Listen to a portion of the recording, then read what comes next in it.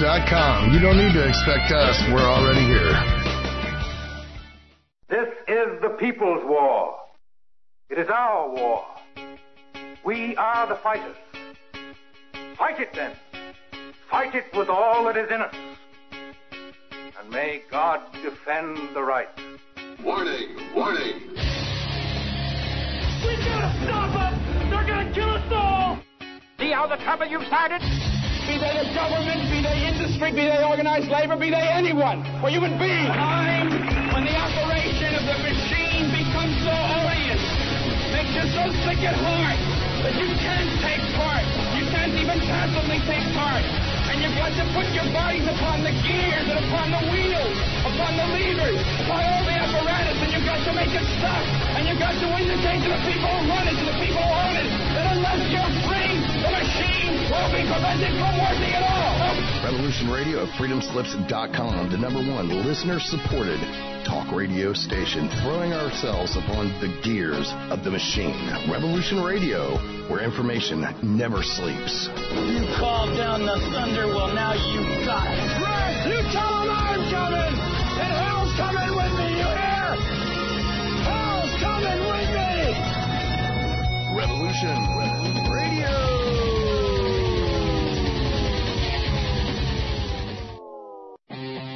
We did not engage in conflict that was out of line with our mission. Is it disloyal? Is it sedition? Is it treason to oppose the hands of tyranny? Never! I will never send troops anywhere on a mission of that kind without telling them that if somebody shoots at them, they can darn well shoot back. I know not what course others may take. But as for me, give me liberty! Oh, give me death! A dark cloud is finally lifting across the world as U.S. military intelligence and their global partners are destroying the deep state criminal power structure that has ruled over our planet for hundreds of years. We are free with the God-given right, and we shall not yield that right to any power on earth. Hi, I'm Scott McKay. The world is at, and I am your host on The Tipping Point on Revolution Radio, where every Monday from 8 to 10 p.m. Eastern, we bring you the latest in this ensuing takedown of this global criminal empire. That's an image of strength. You'll get the raw, hard truth here on The Tipping Point. So come join us Mondays, 8 to 10 p.m. Eastern in Studio B at revolution.radio.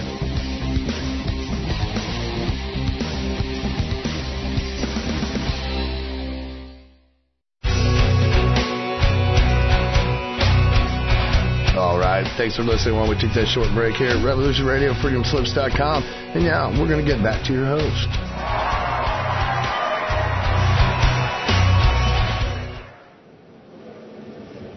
All right, here we are at Newcastle Central Station, once again on a Saturday afternoon. Good morning, good afternoon, good evening, wherever you are in the world. Welcome to Free Association. I've got a good hotspot connection today, so everything should go according to plan. I tried 3 different Wi-Fi networks. I couldn't get onto any of them, but I brought my phone with me, so I'm on the phone hotspot with a good signals. So we should be all right.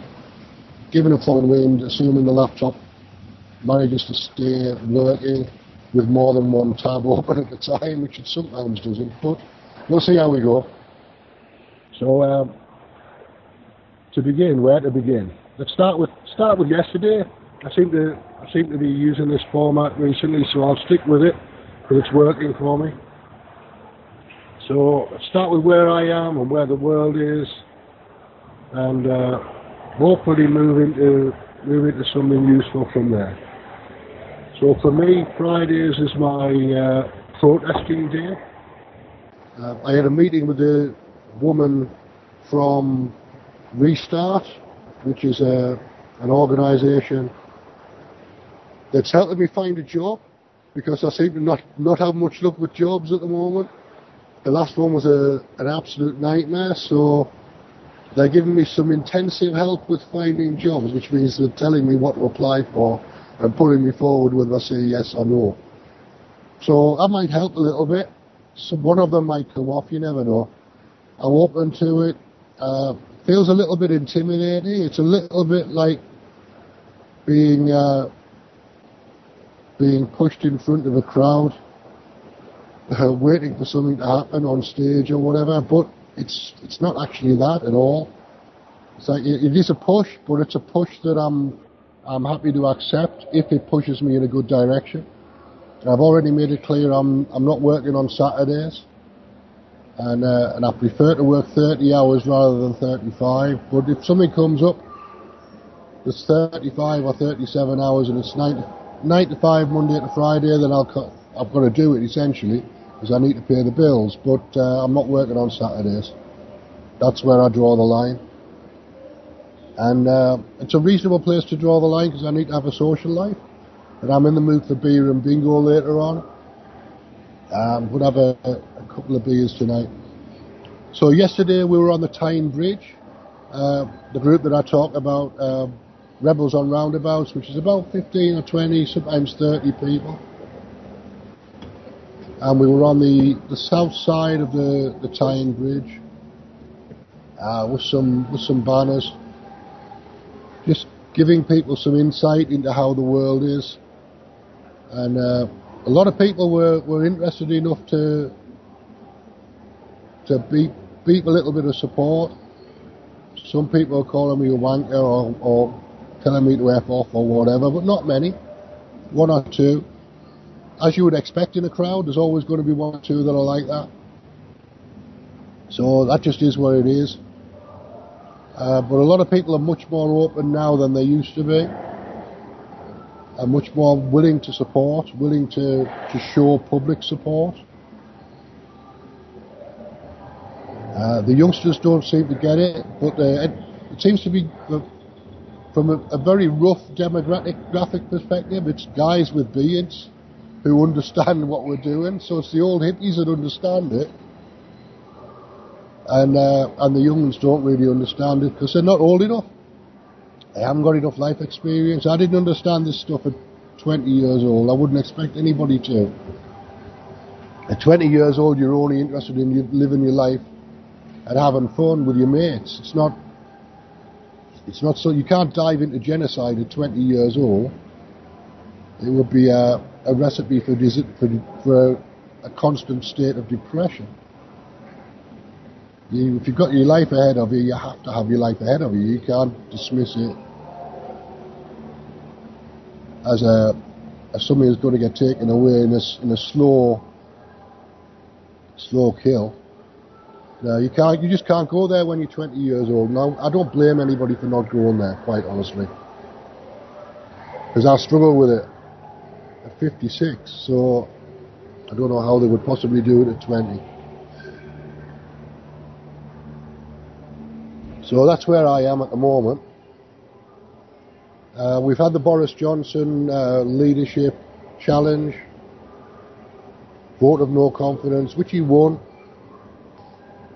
Feels like a lifetime ago that now, but it was only the beginning of the week, and we've still got war raging in Ukraine, and we've still got a potential for monkeypox. All of these things. So I want to go to a report from Alexander Mercouris from yesterday, which I haven't listened to yet, but I'll play the first 10 minutes or so. So I'm playing this from Odyssey. I might take a little bit of time just to buffer through. And as I said, Alexander Mercouris is pretty good with his explanations and his assessments of things in Ukraine.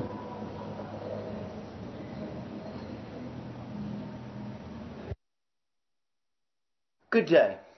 News about Ukraine in the British media yesterday was not dominated by events on the ground or by the economic crisis, but by the conviction by a court in the Donetsk People's Republic of 3 fighters, 2 British, 1 Moroccan, who had fought with the Ukrainian armed forces and whom the Russian authorities and the Donetsk authorities refer to as mercenaries.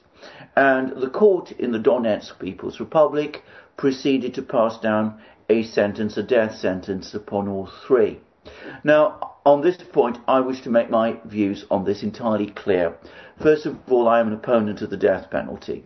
Secondly, I regard the whole legal proceedings against these three individuals as completely wrong and misconceived. I say wrong because it is based upon human rights, war crimes laws, which to my mind simply do not apply. This is in effect a violation of the rights of these three individuals, who to my mind are clearly combatants under the Geneva Convention. Now, I say that, I appreciate that a great many people believe that mercenaries or people who engage in wars should receive punishment, even if not perhaps always the death penalty. But the law is what it is, and we can't just make it up and change it as suits us. If we do so, it ceases to be law. And I also think this is misconceived for a further reason. I believe that the reason the Russian authorities and the Donetsk authorities have taken this step is because they believe or assume that imposing these sort of death sentences on these three individuals is going to act as a deterrent against other people who might be inclined to come and fight in the war in Ukraine. And the Russians have been very anxious and determined to prevent them doing so. And in fact, it's been widely known for some time that they've been targeting mercenaries or people whom they refer to as mercenaries fighting on the Ukrainian side in this war. Well, I think this is misconceived because, to my mind, the number of people who are actually joining up to fight for Ukraine in this war is dwindling anyway. I dislike these kind of rationalizations for what I consider to be wrong and illegal acts, and I would say anyway that this rationalization, it seems to me, doesn't apply anyway. Anyway, that, I want to make it clear, is my own view. I know there will be people who will contest it. I'm happy to argue with this in another place, but I suppose I must now proceed with further discussions about the events in Ukraine itself. Having said that, I want to repeat, these are my views. I am opposed both to the trial and of the sentence upon these three men, just as I am equally opposed to the trial and sentences of Russian soldiers that the Ukrainian military and the Ukrainian authorities have been conducting. It seems to me that these people are being prosecuted, again, without any legal basis or foundation, on a completely misapplied principle of war crimes trials, which certainly and absolutely do not apply in these cases. And I think both sets of proceedings are wrong. Now, the reason I mention these Ukrainian cases of Russian soldiers is not in order to provide some kind of balance, but because there is some suggestion, apparently, that the Russians are going to try and use these three soldiers, these three mercenaries, as they call them, for a prisoner swap. Well, I hope that happens, but I want to make it clear that I strongly disagree with this whole approach shown by the Russians in this case and by the Ukrainians in the previous case. Okay, so that's the situation in Ukraine at the moment. I wanted to play a piece of Mattias Desmet. He's on the podcast circuit again, talking about his book, The Psychology of Totalitarianism. The Psychology of Totalitarianism. So I found a piece on BitChute from the end of May.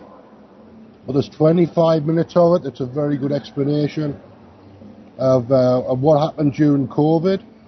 And obviously the same thing applies to Ukraine.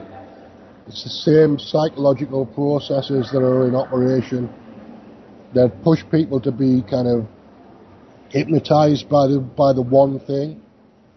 It's an underlying subconscious characteristics of human beings. So Anyway, this is Mattias Desmet, and this is his very accurate explanation. I think the more accurate the explanation we have for what's going on, the easier it is to defeat it. The easier it is to spot it when it happens again, and to limit it and to move it around and turn it into something else. And if we're going to do that on a mass scale, we have to have an accurate explanation of what's going on. This is the nearest we've got so far. So here's Mattias Desmet. It's tea time. It's Monday, May the 23rd, 2022, and we are so honoured to have Mattias Desmet on the show with us today to talk about some very important issues, especially with all the fear over the weekend, the past few days, on monkeypox. So we're going to talk about everything in a second. But first of all, Mattias, welcome to the show, and please tell everybody who you are. Thank you, Pauline. I'm Mattias Desmet. I'm a professor in clinical psychology at Ghent University in Belgium. I lecture on such stuff as psychoanalytic psychotherapy, but also on mass formation and all kinds of group dynamics. I was also, for some years, I was also involved very much into statistics. I got a master in statistics as well. And that's a little bit how I entered the story on the corona crisis. I started to study the statistics, noticed that they often dramatically overestimated the dangerousness of the virus, and started to look for psychological explanations why an entire society didn't seem to be aware of the fact that the narrative they believed in showed a lot of absurd characteristics. And that's where I started to think about this process of mass formation that was having a grip on society throughout the last 2 years. Let's start by actually explaining to our viewers exactly what mass formation is. Yes. Please. Mass formation is a kind of a specific group dynamic, a specific kind of group formation which has very specific characteristic effects at the level of the individuals, at the level of the mental functioning of the individuals who are in the grip of this process of mass formation. First and for all, individuals who are in the grip of the process of mass formation tend to become radically blind in a very impressive way for everything that goes against what they believe in. So people who are in the grip of the process of mass formation typically are radically incapable of taking a critical distance of what the group believes in. That's something very, very specific for mass formation, and it's really extreme. People who are in mass formation really believe the most absurd things, and then in one way or another are not capable of seeing anymore that they are absurd. And secondly, they also become willing to sacrifice themselves to a very extreme extent as well. So in one way or another, they seem not to be aware anymore when things that are important to them personally, individually, are taken away from them. Then a third important characteristic is that that individuals in mass formation become radically intolerant for dissonant voices. So it is as if everything that goes against what they believe in makes them angry. And they typically try to silence dissonant voices. And then, finally, well, there are much more characteristics, of course, but I only mentioned the most important of them. So finally, like, people who are in the grip of the process of mass formation do not only become intolerant for dissonant voices, for dissident voices, but they also typically try to stigmatize the people who do not belong to the mass. And in the end, they typically commit cruelties towards the people who do not buy into the narrative. And they do so, that's very important, as if it is an ethical duty to do so. We've seen this in all major mass formations throughout history, whether we are talking about the Crusades, or about the witch hunts, or about the French Revolution, or about the large mass formations of the Soviet Union or Nazi Germany, we always see the same characteristic.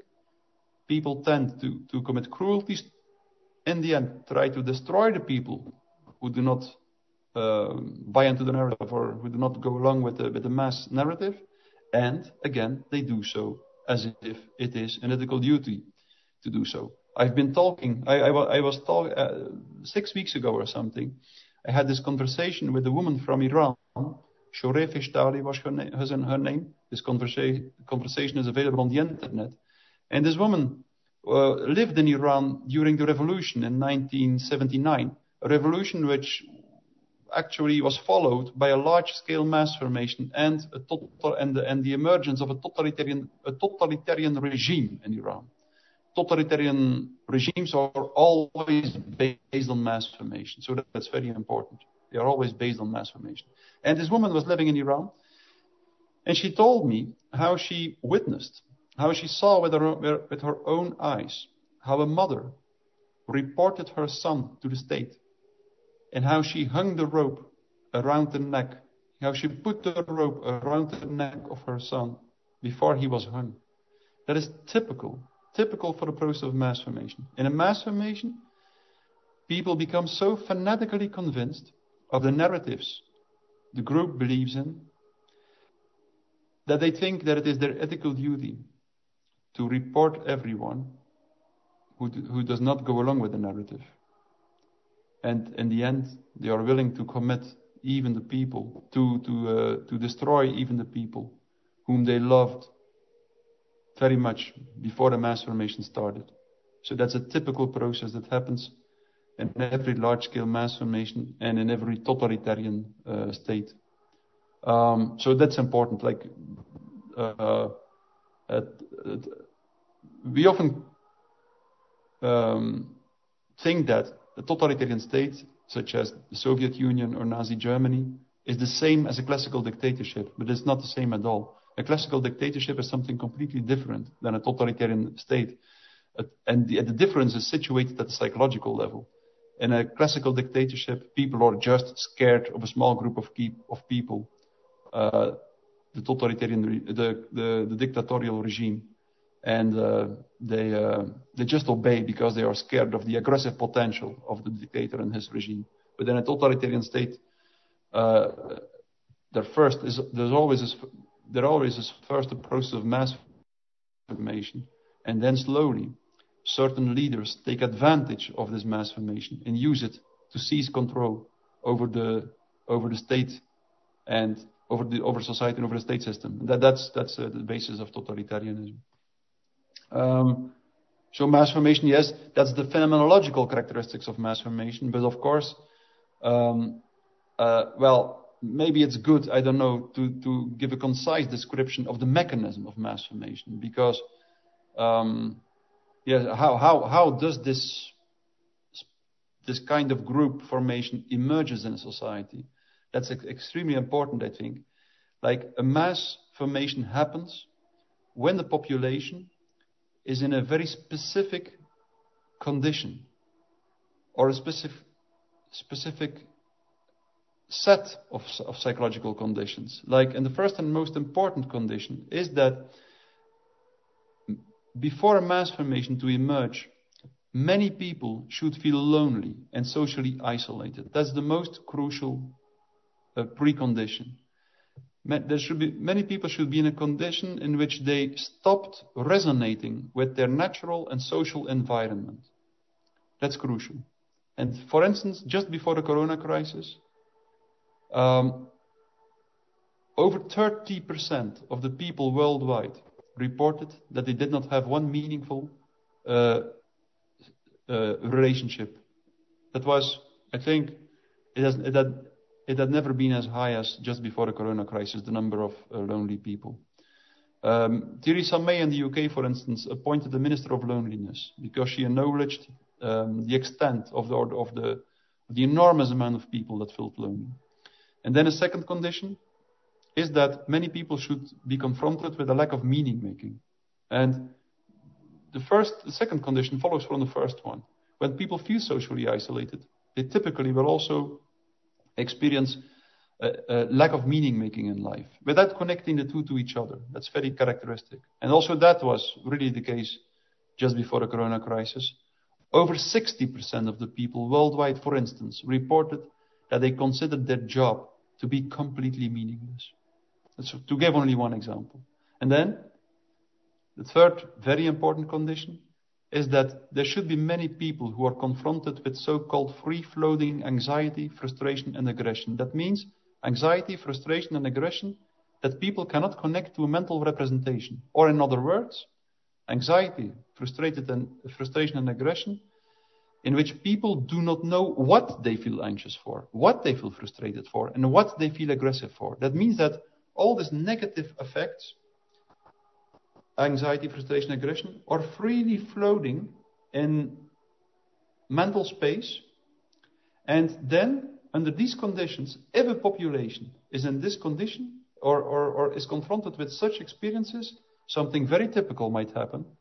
If under these conditions, a narrative is distributed through the mass media indicating an object of anxiety and a strategy to deal with this object of anxiety, for instance, a virus and lockdowns, or the Jews and extermination camps, or witches and witch trials, and so on. If under these conditions a narrative is distributed through the mass media indicating an object of anxiety and providing a strategy to deal with this object of anxiety, something very specific happens. All this free-floating anxiety connects in one moment to the object of anxiety indicated in the narrative that is distributed, and there might be a huge willingness to participate in the strategy to deal with the object of anxiety. Then that's very important. That yields a certain advantage at the psychological level.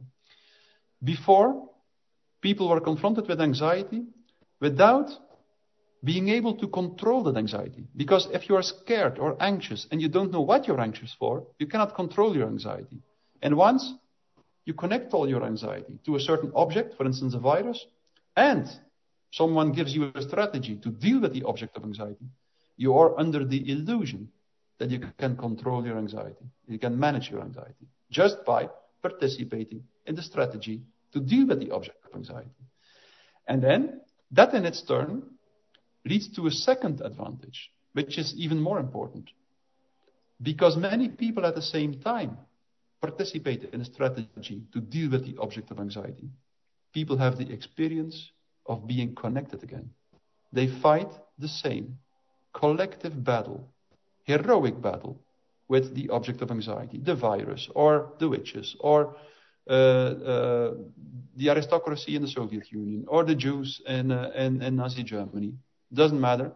It's always people have the feeling of being connected again in the same heroic battle with the object of anxiety. And that's the real reason why people buy into the narrative, even if it is blatantly wrong, just because people participate in the strategy to deal with the object of anxiety, not because they think the narrative is right or accurate or correct. No, they participate in the narrative, in the narrative because it gives these psychological advantages. It reconnects them, and it connects all the negative affectivity to a mental representation. And on the first, you could think like, okay, what's the problem then? People felt lonely and isolated, and now they feel connected again. Yes, there is a problem. First and for all, the masses always need a scapegoat. They always need an object or something that can be made the object of their frustration and aggression, something that can be destroyed. And secondly, maybe even more important, this new connection, this new social bond that seems to free people from their loneliness is not a social bond between individuals. This new group, this crowd or this mass, is formed because every individual separately establishes a bond or connects to the collective. So the solidarity in a mass is never a solidarity between individuals. It's always a solidarity between the individual and the collective. And that explains why, for instance, during the corona crisis, people were all talking about solidarity and citizenship, but they accepted that if someone got an accident on the street, they were no longer allowed to help that person. Unless, by accident, they had surgical gloves and masks at their disposal, which almost nobody has. But at the same time, also to give another example, people also accepted they were all talking about solidarity with the elderly, for instance, and at the same time, they accepted that if their parents were dying, they were not allowed to visit them during their last hours here on this earth. So that's so typical for mass formation. It's not a reconnection between individuals. It's every individual separately shows a huge solidarity with the collective, but not with the other individuals. And that's also the reason why totalitarian states, after a while, there is typically a radically paranoid atmosphere, because Right, I'm going to jump in there just for a couple of minutes, because you said a couple of things I want to respond to. And the first thing is that the fight against the aristocracy in Russia is the equivalent of fighting the New World Order. That's the same dynamic being played out again, except it's a global scale this time instead of on a country scale. So it was a mass formation then. It could very easily be a mass formation now. So mass formation isn't just on one side, it's on 2, 3, 4 sides of a discussion. It's just as likely to be on the alternative media side as it is on the mainstream media side. So that's the first thing I wanted to say. The second thing is about the free-floating anxiety and anger. There's a lot of it about. I've been through that. I've been through it over the last 5 years or so. I had a lot of repressed anger from my childhood that I couldn't get out, that I had to find a way to get out, and it happened as part of a psychological process group that I was part of. It wasn't really deliberate, it was just something that happened because of the relationships in that group and the process that was set up in that group. But because I knew it was a psychological process, I was one step removed from the anger, so I wasn't in the anger, which made it easier to let go of.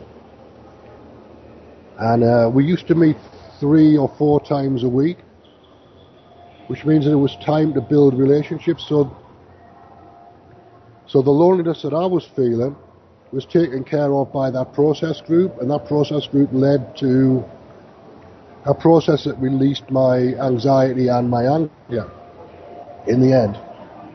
It was painful, it was annoying, but it was necessary. So back to Mattias Desmet. Social bond between the individuals deteriorates the longer the mass formation lasts, and the bond between the individual and the collective becomes stronger and stronger and stronger, meaning that after a while, people are willing, because there is no bond anymore between the individuals, even not the bond between the mother and her son, to return to the example that I just gave. Also, these bonds deteriorate, and they are replaced by the bond between the individual and the collective, meaning that they are willing to report everyone to the state, just because the bond between individuals does not exist anymore, and the bond between the individual and the state or the collective becomes very strong. So that's the highly problematic mechanism of mass formation, which is exactly the same as hypnosis. Exactly. It's what happens in a hypnosis is simple. There is someone, a hypnotist, who has like a natural skill or a talent to detach all the attention and the psychological energy of the environment of someone else, and then focus it on one very, very small aspect of reality. And once this happens, it is as if the rest of reality doesn't exist anymore. And then this mechanism is extremely strong.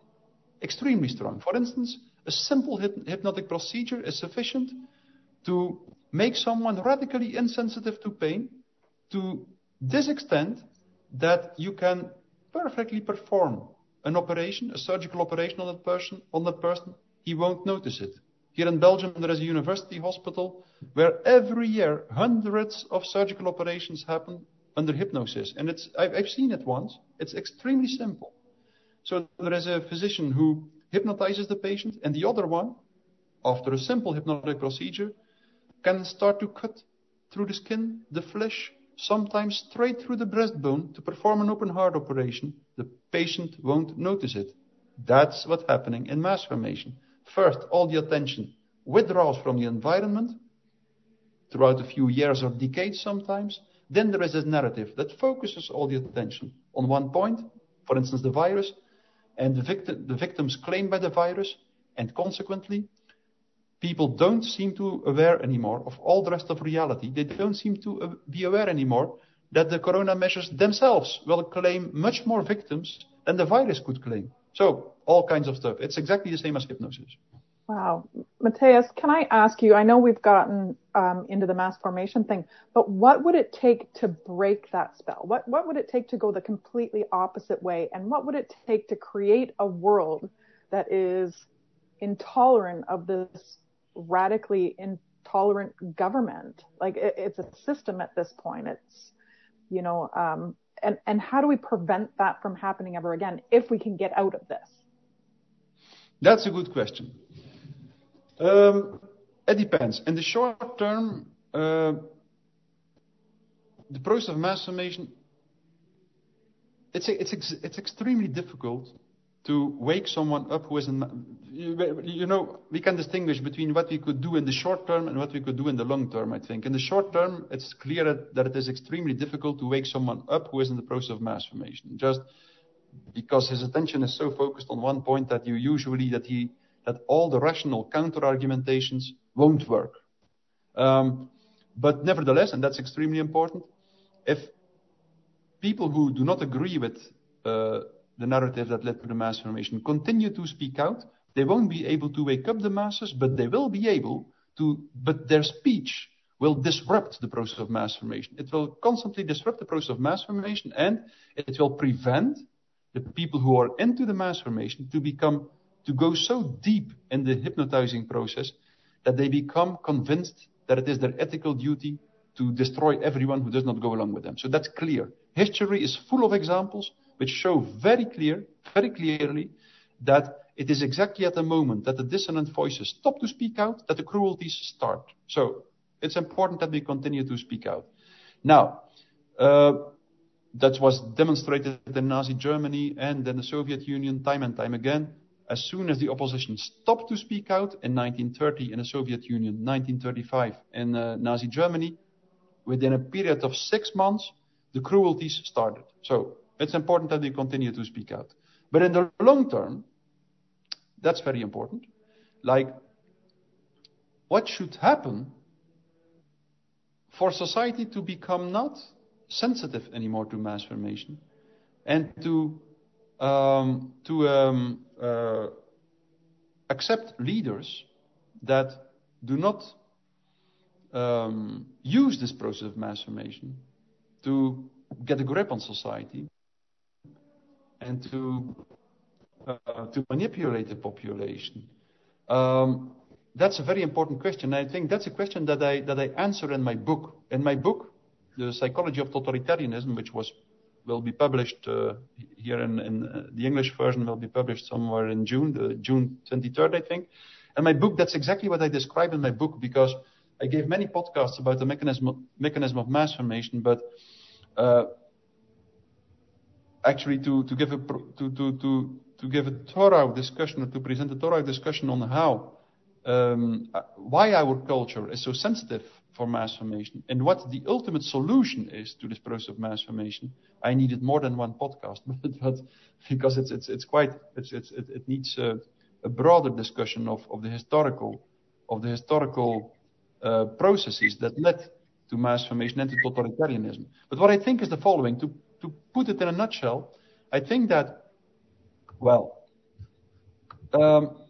it's clear that our society now is so sensitive to mass formation and totalitarianism because the dominant view on man and the world, because of the dominant view on man and the world in our society. So, like, from the 16th century onward, our society was more and more dominated by what is usually called the mechanist, materialist view on man and the world. Namely, we consider the universe and the human being as a material system, like a collection of elementary particles, atoms, molecules, and so on, that all interact with each other according to the laws of mechanics, and that can be perfectly described, understood, and controlled in a rational way. We believe that our rational understanding is capable of grasping the essence of the world and of everything that exists. And that's, first and for all, it's actually this view on man and the world that made people so sensitive to mass formation. I can also describe this in a nutshell. It's this view on man and the world that led to an excessive industrialization, mechanization of the world, and to an excessive use of technology. And all these things, industrialization, mechanization, the use of technology, typically lead to people who feel lonely and isolated from their environment. I give many examples in my book. The more technology is used, the more the world is industrialized, the more people become disconnected from their environment, the more they stop resonating with the world around them. I'm talking about the excessive use of technology and the excessive industrialization of the world. And it's exactly in this state that people become so sensitive for this strange process of mass formation. So you have this idea that everything can be understood in a rational way. This leads to lack of connection with the environment. This leads to mass formation. Mass formation leads to totalitarianism. So the core problem, and again, I explain. I give many examples in my book, very detailed examples, which show what the psychological effects are, disruptive effects are, of excessive technology use and industrialization. So actually, once you understand that we have to try to find a way to overcome this mechanist view on man and the world and this rationalist view on man and the world. And the strange thing is that actually all major scientists, such as Max Planck, Schrödinger, Heisenberg, Bohr, Lorentz, Mandelbrot, René Thom, and so on, all major scientists of the last centuries actually started believing that the universe is a materialist, mechanist system that can be perfectly understood in a rational way, and they all left this view on man and the world. They all claimed that in the end it is clear that only a very small part of reality can be understood in a rational way, and that all the rest of reality, René Thom formulated it in a very eloquent way. He said, there is only a small part of reality that can be understood in a rational way, and the rest of reality, he said, we can only know by empathically resonating with it. And I think that's the major challenge for our culture and society. We have to first and for all, we have to become aware that nature, the world, the universe, and so on, that our rational understanding is not capable of grasping the essence of the things around us. Yes. I have a question for you, please. There are many, many viewers watching, and I know my co-host here in the same situation. In fact, I don't know if there's a family that's not. So we all... I want to switch from there. That was the first 25 minutes. I don't know who the people are who were interviewing. Polly Tomey. Nadera Lopez Garrity, and the other ladies I can't see the names of. Amanda Forbes, it says, but I don't. Alright, I'm talking to myself because I'm muted. Great stuff. Alright, so time to say hello to the chat room. I'll do all that again. So now I put the link to the Mattias Desmet interview in the chat room, and just to say hello to the people there who came in to listen to me, or came in and listened to me because I'm on. And I've got an audience at Revolution Radio. I've got an audience for the podcast now as well. It goes all over the world. We've got people in India and Australia and Canada and Grenada, all over the place. So it's established now. It's taken me 100 shows, 2 years or whatever, to get my rhythm sorted, but it takes as long as it takes, as far as I'm concerned. I'm doing it for fun, so I'm not putting any pressure on myself to get things right with this show. It just is what it is, ultimately. And that's the way to have fun with it. And it turns into a better show sometimes.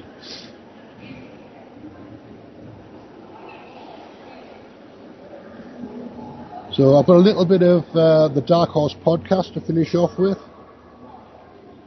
This is episode 129, which was last weekend. There's another one coming up in about an hour's time, I think.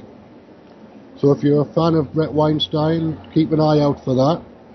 It'll be on YouTube. It's on Odyssey as well. Well, here's a little bit of last week's show, just to take us through. Just a reminder, Revolution Radio's listener supported. So if you can make a donation, then please do. And you'll find the place to do that at freedomslips.com or revolution.radio. And here's Brett and Heather.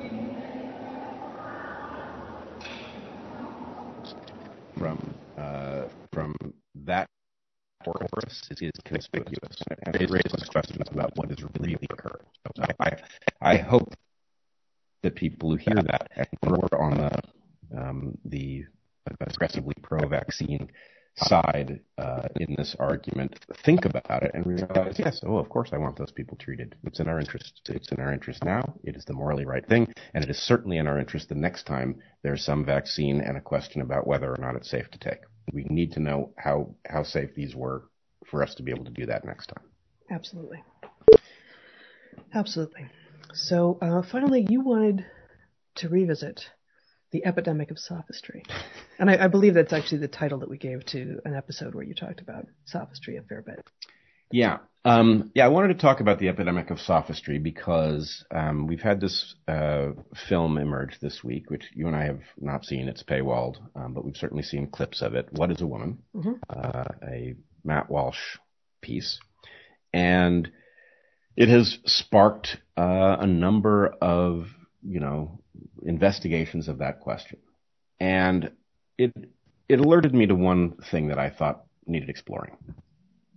There is a trick that is played. It's a legalistic trick. And the trick is, you say, women's sports should only include people who, born females.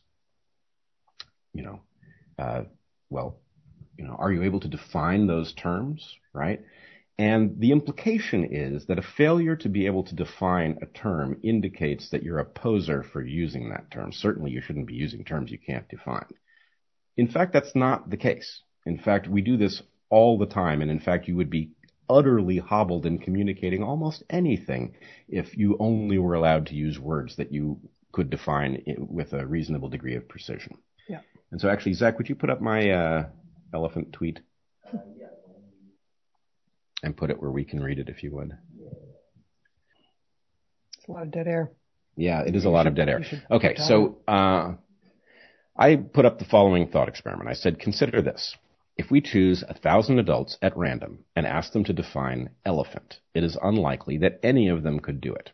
But if we showed each of them 1,000 animals, only one of which was an elephant, they would all identify it correctly. Okay. Now, what do I mean by this? Lots of people came back and they said, well, I think lots of people could do a decent job defining an elephant. No, I promise you can't, because the definition of an elephant is inherently phylogenetic. The definition is an elephant is the descendant of the most recent common ancestor of all elephants. People are going to hate that. They're going to hate it, but that's... So secular, using elephant to define elephants. It's just true, though. It's just simply true. And anything else you try to do runs afoul of all kinds of ambiguities, right? If you try to define it based on the large ears, the large stature, the trunk, whatever it is, the point is you're giving characteristics that will help you recognize one, and indeed they are characteristics that will help you recognize one, but they don't define elephant. And so the point is, for 1,000 people chosen at random to be able to identify an elephant from 1,000 animals chosen at random, that says that there is something unambiguous about elephantness, right? It does not, the ability to recognize that thing does not depend on your ability to spell out what the sine qua non of elephantness is, right? And so, my basic point is, we all know what a woman is, right?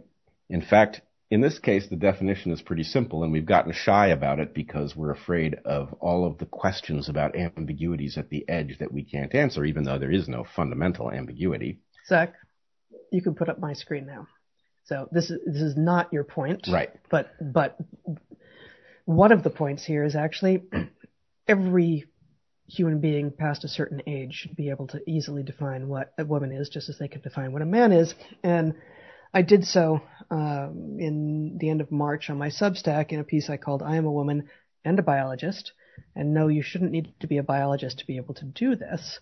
A woman, of course, is an adult human female, and I then define adult, human, and female, female being the point on which people seem very interested in being sophists. Females, I posit, are individuals who do or did or will or would, but for developmental or genetic anomalies, produce eggs. Eggs are large sessile gametes. Gametes are sex cells. In plants and animals and most other sexually reproducing organisms, there are two sexes, female and male. Like adult, the term female applies across many species.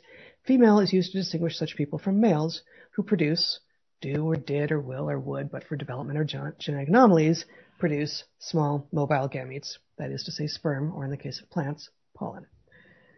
So right. In this case, there is a simple definition, and everyone actually should be able to have that right at the tip of their fingertips. But, the elephant question, not now, not here. It'd be interesting to get into, how does asking people to define elephant differ from asking people to define woman?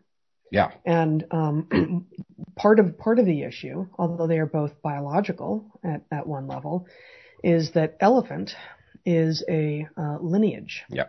And female is not. Okay, we're coming to the end of the show now, so just a reminder of where you can find me online. If you want to follow me on Twitter, you can do that. My name on Twitter is Dennis Barker. You'll find me on Podbean, and my name on Podbean is Dennis Barker Radio Projects. You'll find me on Odyssey, where my name is Radio Projects. You'll find me on BitChute and Rumble, where my name is Radio Projects. On brand YouTube, I'm Radio Projects. So it's always a combination of Dennis Barker, Radio Projects, or Free Association Radio Show. If you try any of those things in combination, you should come up with a show, either as a podcast or a video or a channel or something of that sort. So the channel on Odyssey is where I'm most active, and the channel on Rumble I'm starting to be active on via my phone. So there's lots of short videos going up on Rumble at the moment, 3, 4, 5 minute videos, no longer than that. Just thoughts as I'm walking down the street. Odyssey's better for reposting material and longer material. So I post the radio shows on there. And BitChute is essentially just a channel for whatever 10 or 15 minute videos I come up with. I might start posting the shorter phone videos to BitChute as well If that picks up, I'll keep doing it, because that's a format that I like. So just the walking about on the streets of Newcastle, talking into the phone is a way that I can produce content. So I'm going to keep doing things that way. But for the time being, that's pretty much it. I'll be back next Saturday at 11 a.m. Eastern, 4 p.m. UK time. I'll pick some clips. There'll be a bit more of me next week, because hopefully we'll get rid of this sore throat. Well, all being well, I'll see you then. Have a good week, and thanks for listening. Thanks for your support. Much appreciated.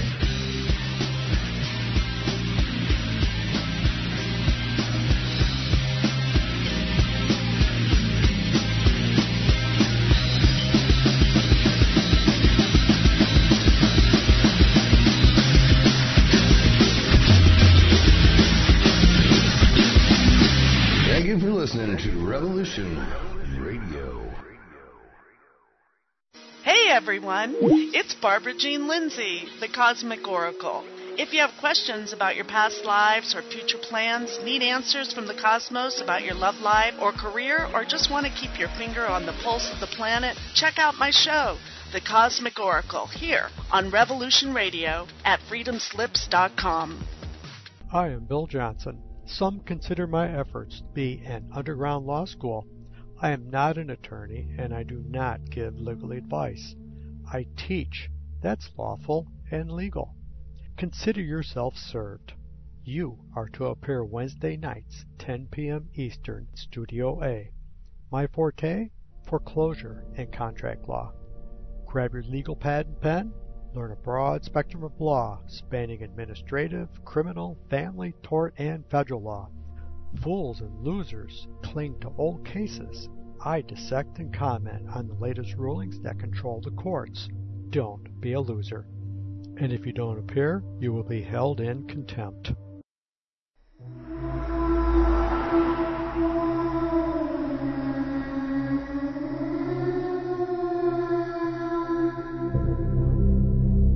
Are you interested in the paranormal? Murder mystery? Real natural law? Do you enjoy interviews with amazing guests? Then join Crypt Rick every Monday night, 6 p.m. Eastern Standard Time, right here on Revolution Radio. Studio A, freedomslips.com. Crypt Rick's I've been thinking. Welcome to the Crypt. What the heck is the truth, Jihad? Hey, I'm Kevin Barrett, host of